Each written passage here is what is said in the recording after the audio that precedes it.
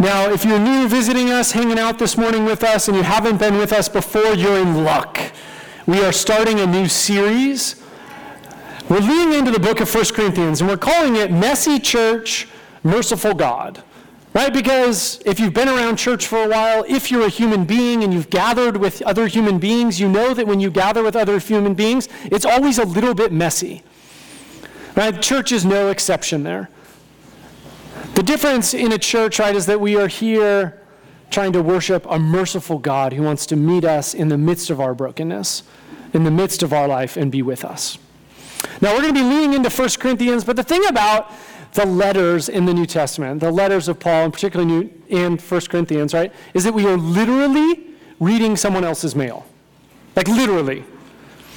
I would like you to think of a time. I don't know, did you ever have a season where you wrote a letter to someone? Maybe you're in the middle of a family conflict, maybe it's a love letter, whatever. Now imagine someone else intercepts that letter but doesn't know you or the recipient. Right, see, one of the things about letters is there's all kinds of background relationships. There's all kinds of assumptions that you bring when you write a letter to someone. Now, if someone else intercepts that letter, they don't know all that background info.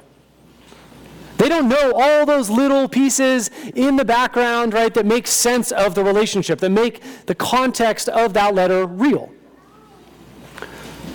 So what I want to do this morning is not just jump into Paul's letter to the Corinthians, pretending like we know Paul and the Corinthians and just start making stuff up, right? Because we don't know all the context. What we want to do this morning we want to take a look at who is Paul. Right? He's the guy who wrote the letter. So before we dive into 1 Corinthians 1:1, we're going to take this Sunday and look at the person of Paul, the writer. Now, next Sunday, what we're going to do is we're going to look at Acts 18. This is a third-person account of Paul's interactions in Corinth. So what we'll get to see is not only who is Paul, but more than that, like, what does someone else have to say about how Paul interacts with the Corinthians before we dive into 1:1, to give us a little context, a little foundation. Make sense? All right, so who is Paul? I want to tackle this in two parts. Part is sort of Paul in the past. So let's a little bit about Paul's past, and then I want to look at Paul's life after his encounter with God on the road to Damascus. All right, so who is Paul? Let's look at his past. First thing is this. We don't know exactly when he was born. People presume he was born about the time of Jesus, so around the turn of, AD 1, somewhere around that time. Now, we know where he's born, though. We know he is born in a place called Tarsus. Now, for you, you're like, where is Tarsus? Well, good thing I have a map.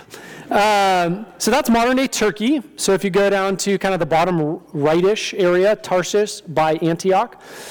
Now, Tarsus is an interesting place. So at that time, maybe you've heard of like the schools of Alexandria, Athens, those kind of places, right? Actually, the university town at Tarsus probably excelled both of those academically at this time. So this is a robust university town with some really bright people, and this is where Paul is raised. Now, he's also born a Roman citizen, which is a really big deal. People would pay all kinds of money to become a Roman citizen. Now, I'm going to do a little doodle demonstration to illustrate why. All right, so there are a few reasons you want to be a Roman citizen.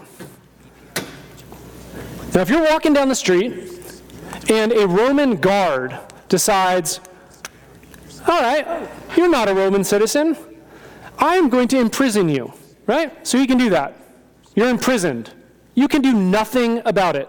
No trial, not much going on, you're just imprisoned. If you're a Roman citizen, though, nope, you can't be thrown in jail without some sort of process. Oh, torture. Okay, yeah, if you're not a Roman citizen, yep, at the Roman guard's whim. Oh, you're a Roman citizen? Nope, can't do it. Now you're walking through the streets, and someone says, you know what, I really want to beat this guy. Yep, you can do it. But if you're a Roman citizen, nope. Now you might be wondering, right? Well, what about execution? Surely they can't execute someone without a real trial. Yep, right? Not a Roman citizen? We've seen that play out in the New Testament if you read the Gospels. But if you are a Roman citizen, right, you can't do that. There's all kinds of benefits to being a Roman citizen. This is why, right, when Paul is going throughout the Mediterranean world, sharing about Jesus, his Roman citizenship comes up so much. This is why people spend all kinds of money so that they can't be imprisoned, tortured, beaten, or executed at the whim of someone else. Pretty nice perk, right? If I was going to be born a Roman citizen, I would definitely say yes. What else about Paul? One of the things we know about Paul's early life, he describes about himself, and it's his commitment to his Jewish faith. He says this in Galatians 1:14. I was advancing in Judaism beyond many of my own age among my people and was extremely zealous for the traditions of my fathers.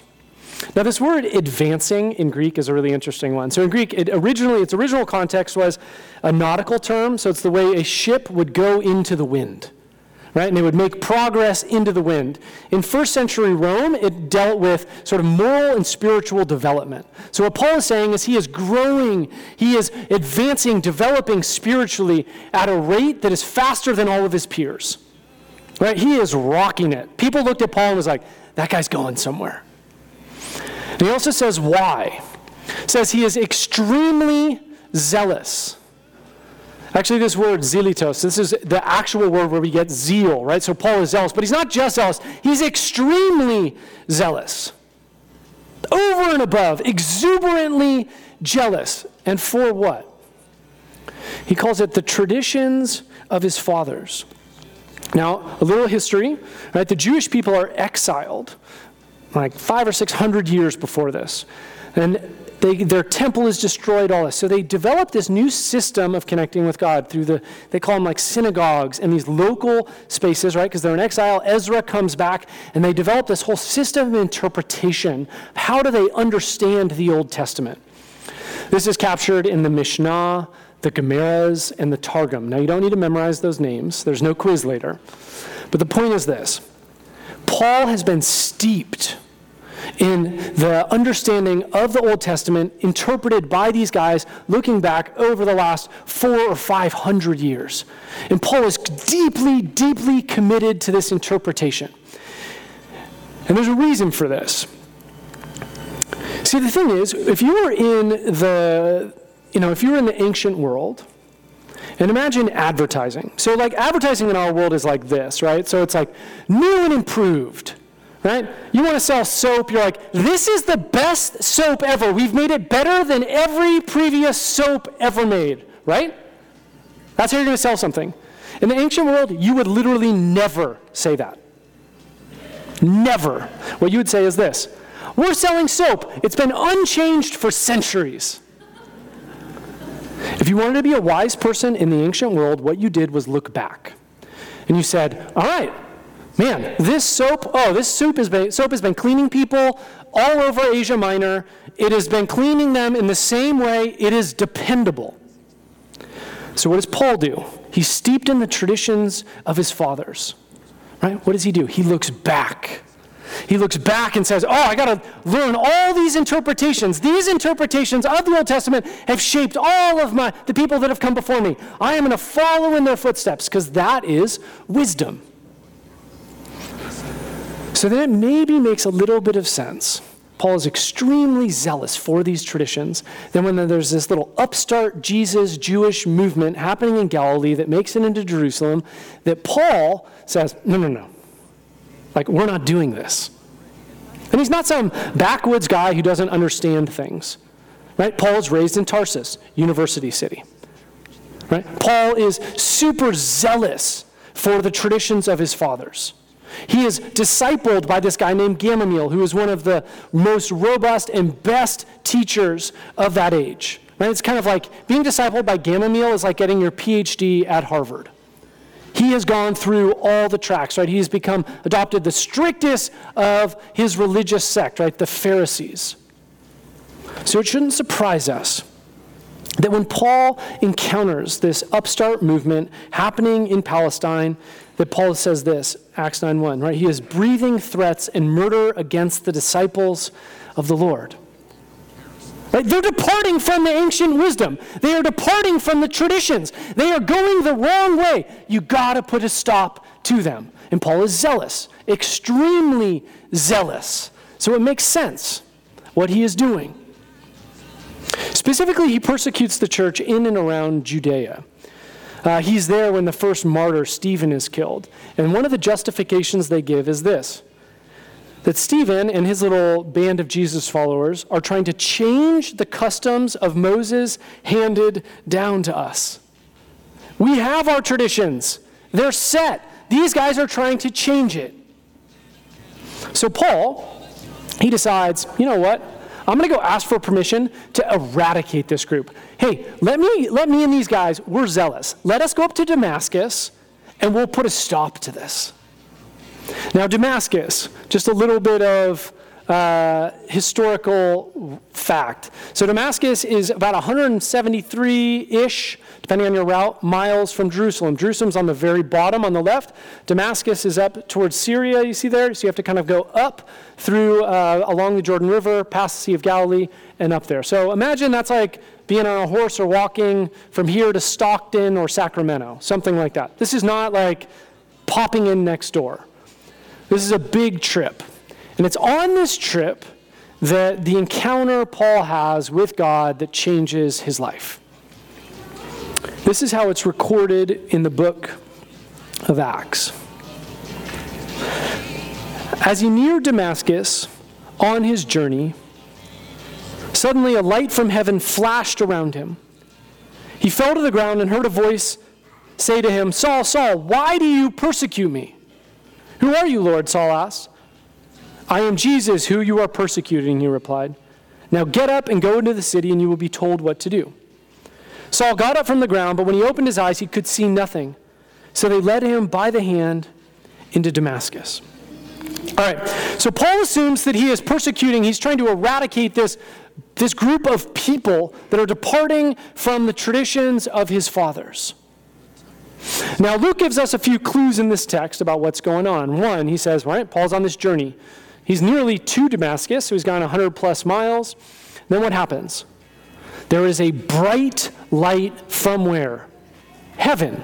Heaven is shorthand for there's a bright light coming from God, the presence of God. What does a bright light coming from the presence of God mean? The glory and presence of God is there.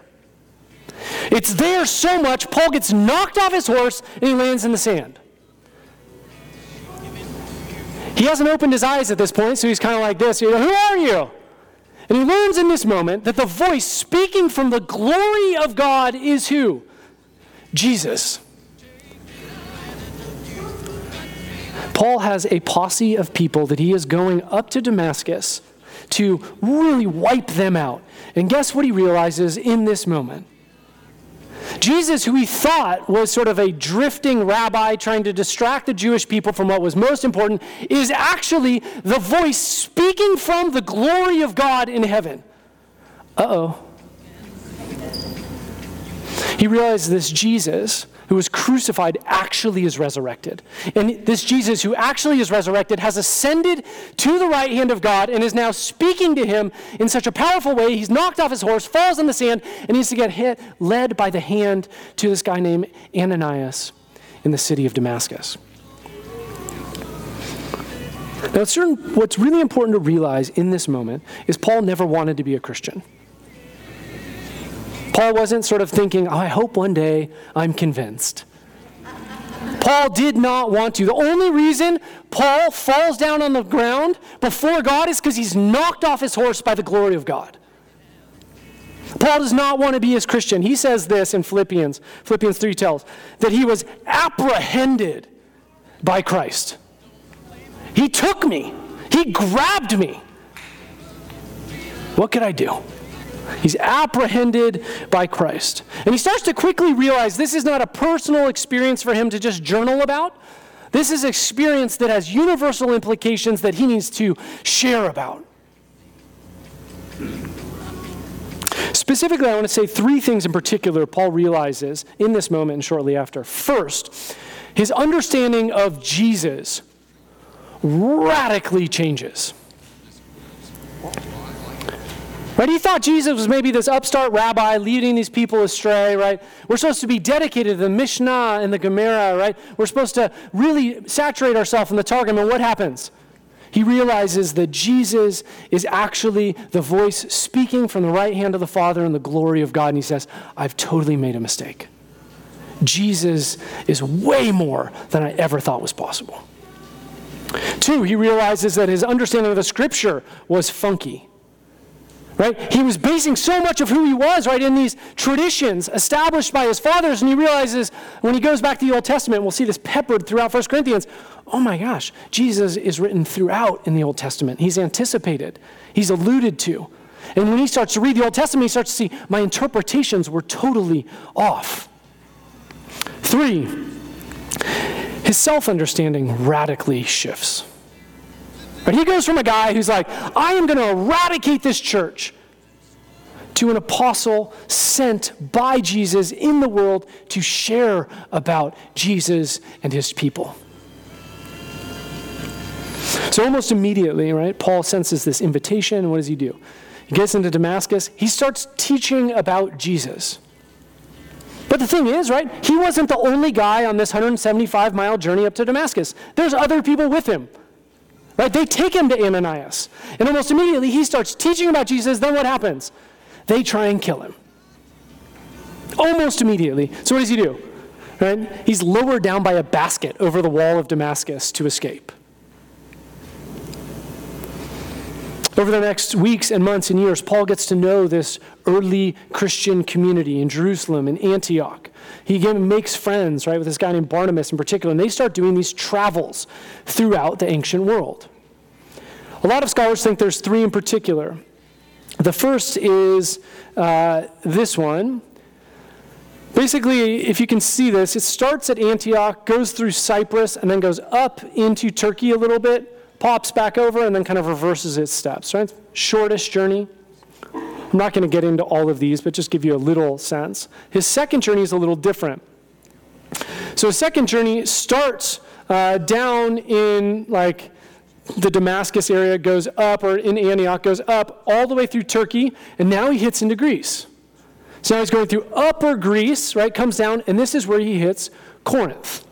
Corinth is over on the far left. You can't really see it on this map. We'll zoom in next week to exactly where Corinth is. But it's a second missionary journey that Paul makes it to Corinth. Right? Then he comes back down. The third journey is very similar to this one. Goes up at Antioch, goes all the way around, hits Corinth again. Right? Comes back around, and this is the time we'll end up in Jerusalem, and after that he'll end up over in Rome. The Rome section's not on there. Now, on all of these journeys, what's important to realize a few things. 1, Paul faces unbelievable opposition. Right? This is where the Roman citizenship thing becomes really important. The thing that's funny about Paul, though, is that like if I have Roman citizenship, right, and I'm doing all these travels and they're super dangerous, I would tell people when I went into a town, I am a Roman citizen. Like, duh, right? Paul waits to get beaten, imprisoned, all these things happen to him, and then he's like, oh, by the way, I'm a Roman citizen. Which sets up all these crazy experiences that people have of God. Paul's beaten multiple times, he's flogged, he's imprisoned, he's shipwrecked. He faces dangers imagine crossing like roaring rivers, right? Paul is going through all of these places, nearly killed so many times. But because he has this experience of the presence of God, he is like on fire. He will risk anything to make Jesus known. Now, as he's going, what we also see is that he tries to make a living, right? There's not like churches that can necessarily support him at the beginning. So he tries to make a living. And what he is a tent maker.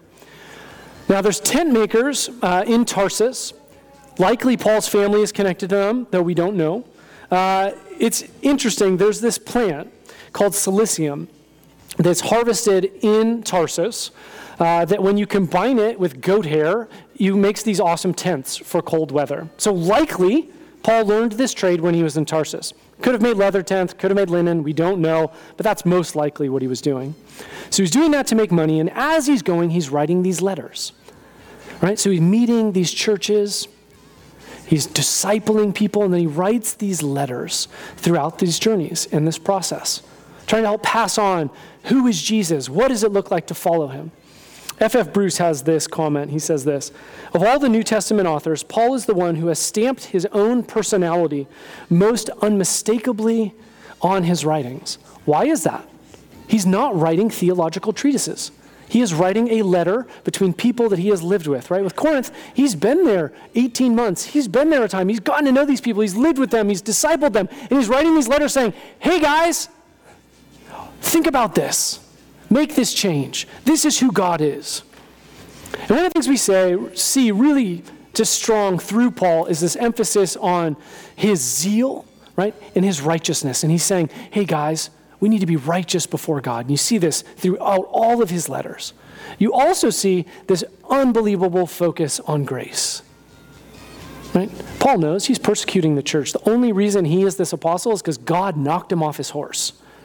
He claims no credit. And you see this through this push between Paul's zeal, right, which we see in his early life, and, right, this push towards grace, because it's all about God's presence knocking him off this horse and aligning him with the mission of God in the world.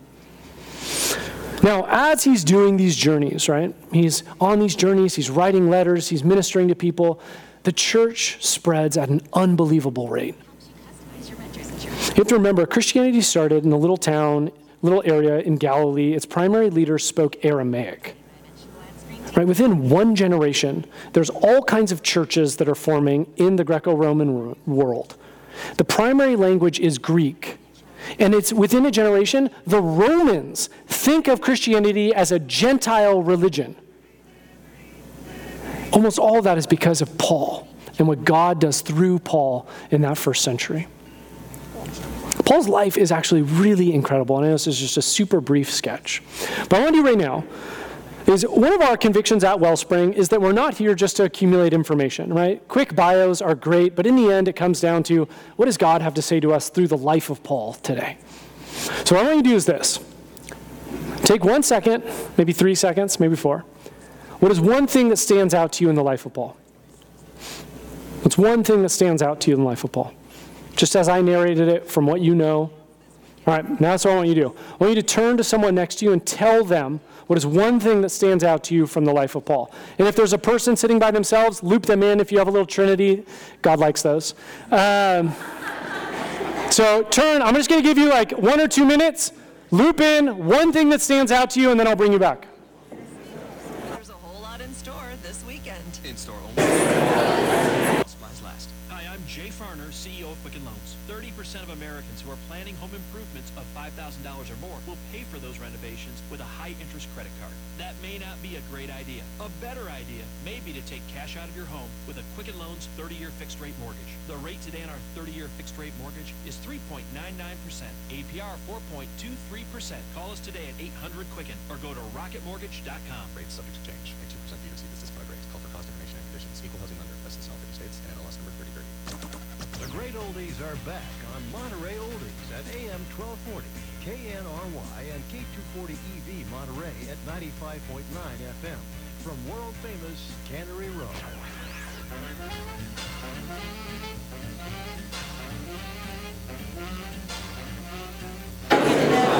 All right, if you haven't switched, make sure to switch.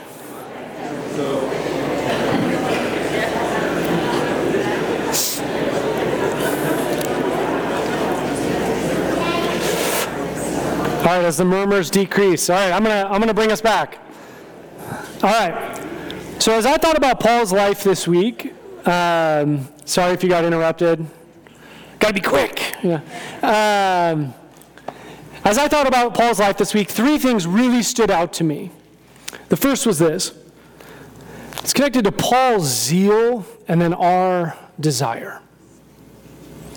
What I found reading the life of Paul is that he sort of mirrors back to me, what do I really want? Right? You see this guy who just goes for it. I mean, his zeal is misdirected at first and then later leads to this unbelievable mission in the world. And when I look at Paul's life, I find myself fairly convicted. Right, when Jesus started calling disciples, he didn't say, hey, follow me. And if you have a moment on Tuesday and Thursday morning, take some time. And on Sunday morning, try and make it a priority to make it, He doesn't say that. He goes to these fishermen, he says, follow me. And what do? They drop their nets, they leave all kinds of stuff behind, and they go for it. Right, when Paul gets knocked off his horse, and he's laying on the ground, the glory of God is there, he doesn't think, whoa, that was a cool experience. I'm totally going to journal about it and tell people. In our age, I'm totally going to tweet that, done. What does Paul do? Paul gives his whole life. Paul writes this in Philippians 3:10. I want to know Christ. Yes, I want to know the power of his resurrection and participation in his suffering, becoming like him in his death. It's like, whoa. That's intense. And that's who Paul is. If Paul was here today, he'd be like, join me. He once says, he's discipling this guy named Timothy, and he writes this to him. He says, Timothy, fight the good fight of faith. Take hold of the eternal life to which you were called when you made your good confession in the presence of many witnesses. Paul recognizes, Timothy, I get it. Life is hard. Following Jesus is not easy. You know what you need to do, Timothy? You need to fight. Paul is beaten. Paul is in prison. He never once fights with his hands. But Paul relentlessly fights to know Jesus. And I think he would look at us this morning and he would say something like, I guarantee you there is a path of least resistance that you will be tempted to follow. I guarantee you will be tempted to be just a spectator in your life with Jesus and not a participant. You will be sort of captivated by the mesmerizing rhythms of our culture. And Paul would look us in the eyes and say, are you willing to fight? Are you willing to fight to know Jesus? Are you willing to fight, not with your hands, but with all of who you are, to know Jesus and the power of his resurrection? To be the goodness of his presence in all your everyday life. Are you willing to fight for that? Because Paul, I think, would tell us everything in your life, so much of your life is going to pull you away from that. And if you are not willing to fight, you're just going to settle into the path of least resistance.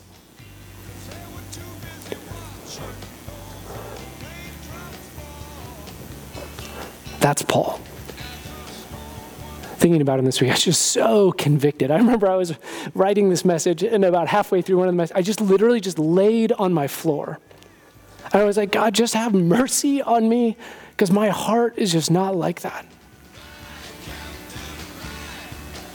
And just that moment, I was like, God, I need your help.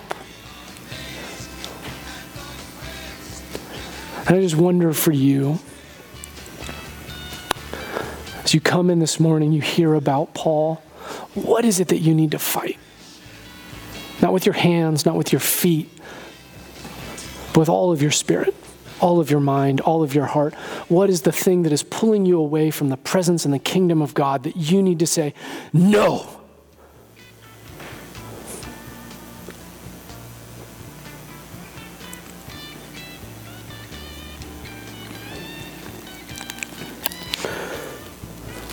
One of the things that really helped me this week when I was laying on my face, repenting and just sort of trying to be in the presence of Jesus was that in the end, right, Paul's life wasn't saved by his own effort, his intelligence, or his perseverance. In the end, Paul's life was changed by God's presence. Often when I read Paul, I feel sort of bad about myself, and I feel like, do I even believe this stuff, right? And then I look at Paul's life, and I realize that Paul's life is molded and shaped and propelled by his encounter with the presence of the gracious and good God. It's not like Paul said, you know what, I'm going to get my act together. Like, I'm going to get it together. I'm smart. I'm strong. I'm going to get my act together. I'm going to put myself together, and I'm going to, get it on, It's like, no, that's not what happened.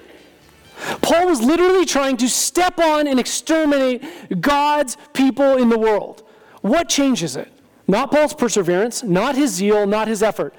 It is the glory of God showing up, knocking him on the ground, and then speaking to him and saying, I am Jesus. And then what happens? Jesus says, do this, and he does it for the rest of his life.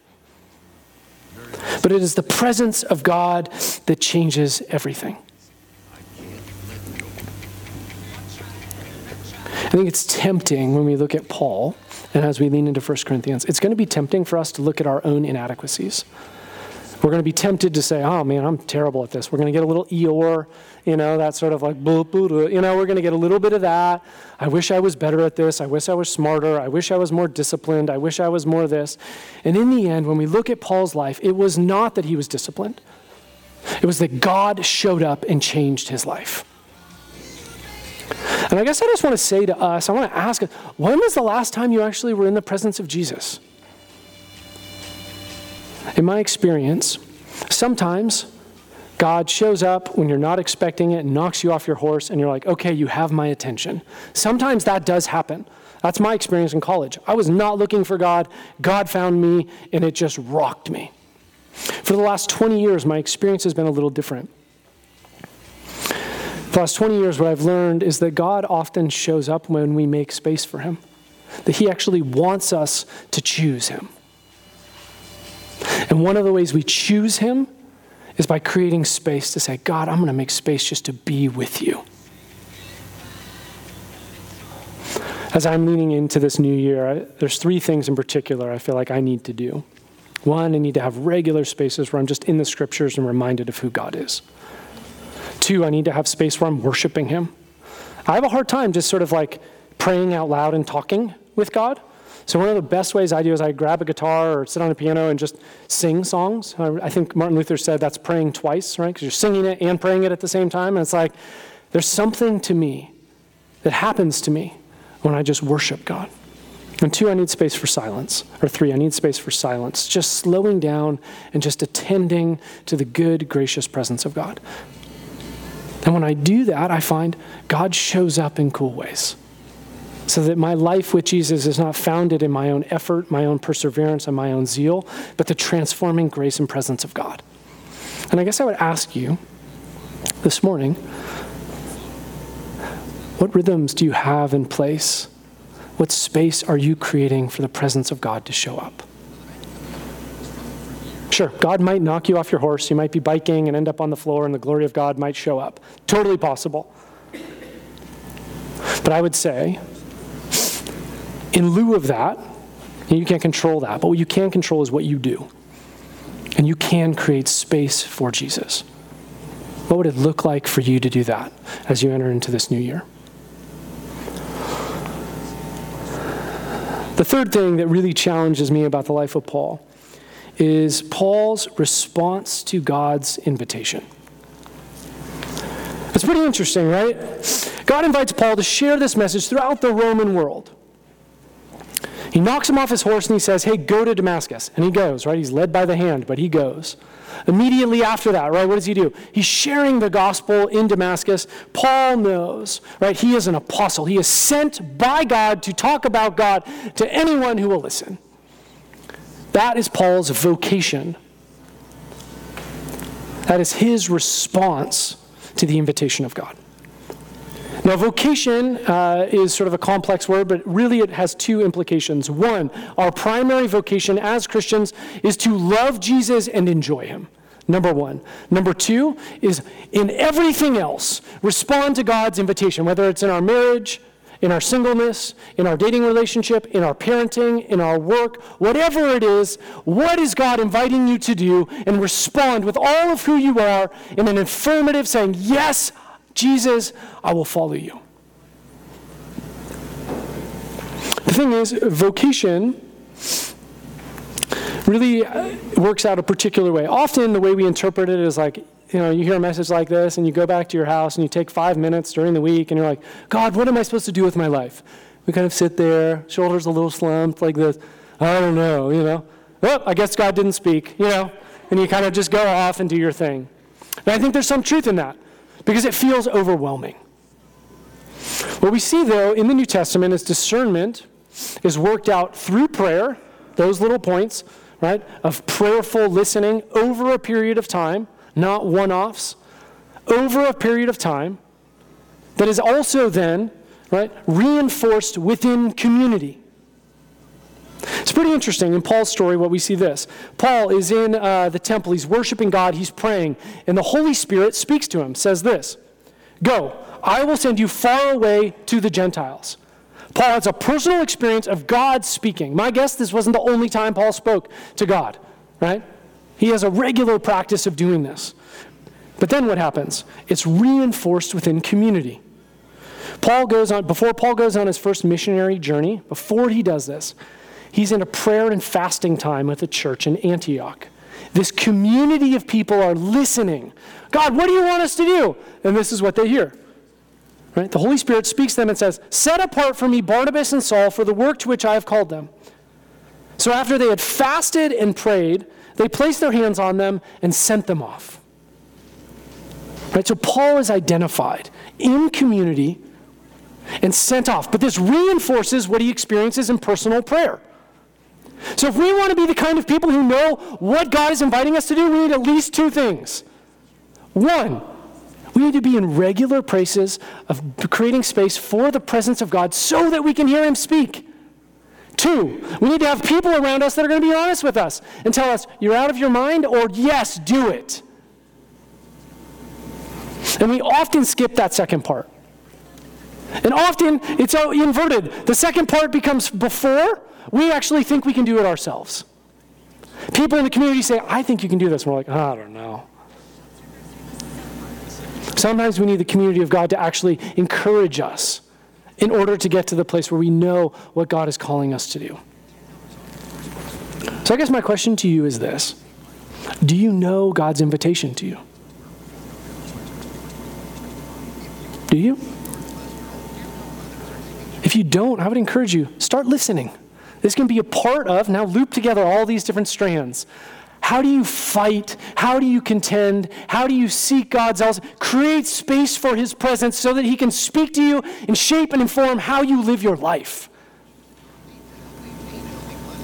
Two, you need people to surround you. We cannot do this alone. We cannot fight alone. We cannot create space for God alone. Right? There is all kinds of pressure pushing us away from Jesus, from his kingdom, from his presence. We need to both fight, but we also need people to hold hands with us and say, we will not settle for the path of least resistance.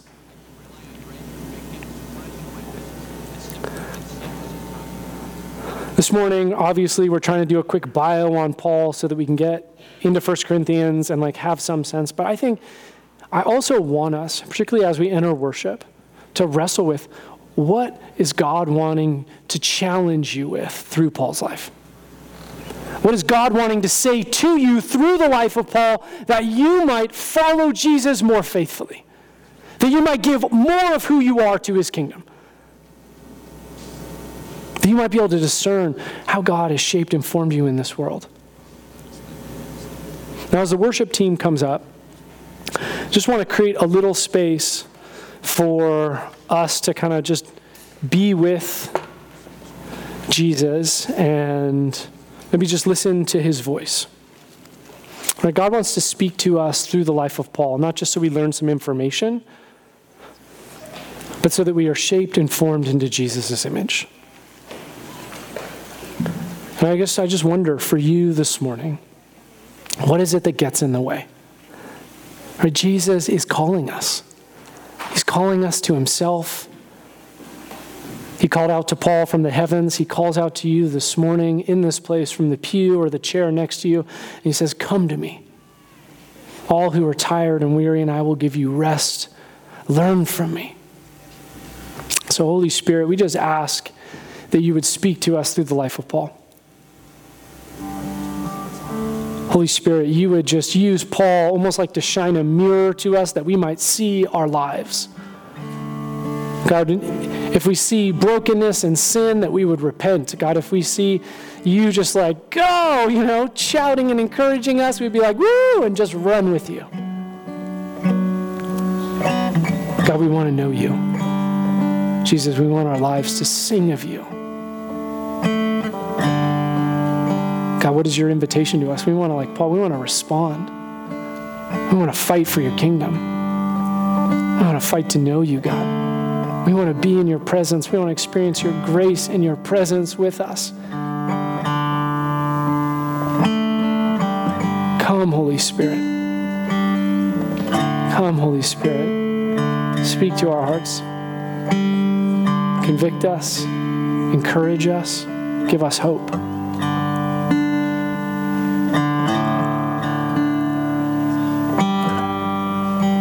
Just have a picture, actually, I was just sort of praying, just a picture of a broken vase. Just have the sense that some of us come in here just totally shattered this morning. And Jesus wants to gather us up and put us back together. Just the broken people we are. It's a messy church, but we serve a merciful God who wants to put us back together and heal us and send us into the world to be his presence of his glory, pointing to him and his goodness in the world.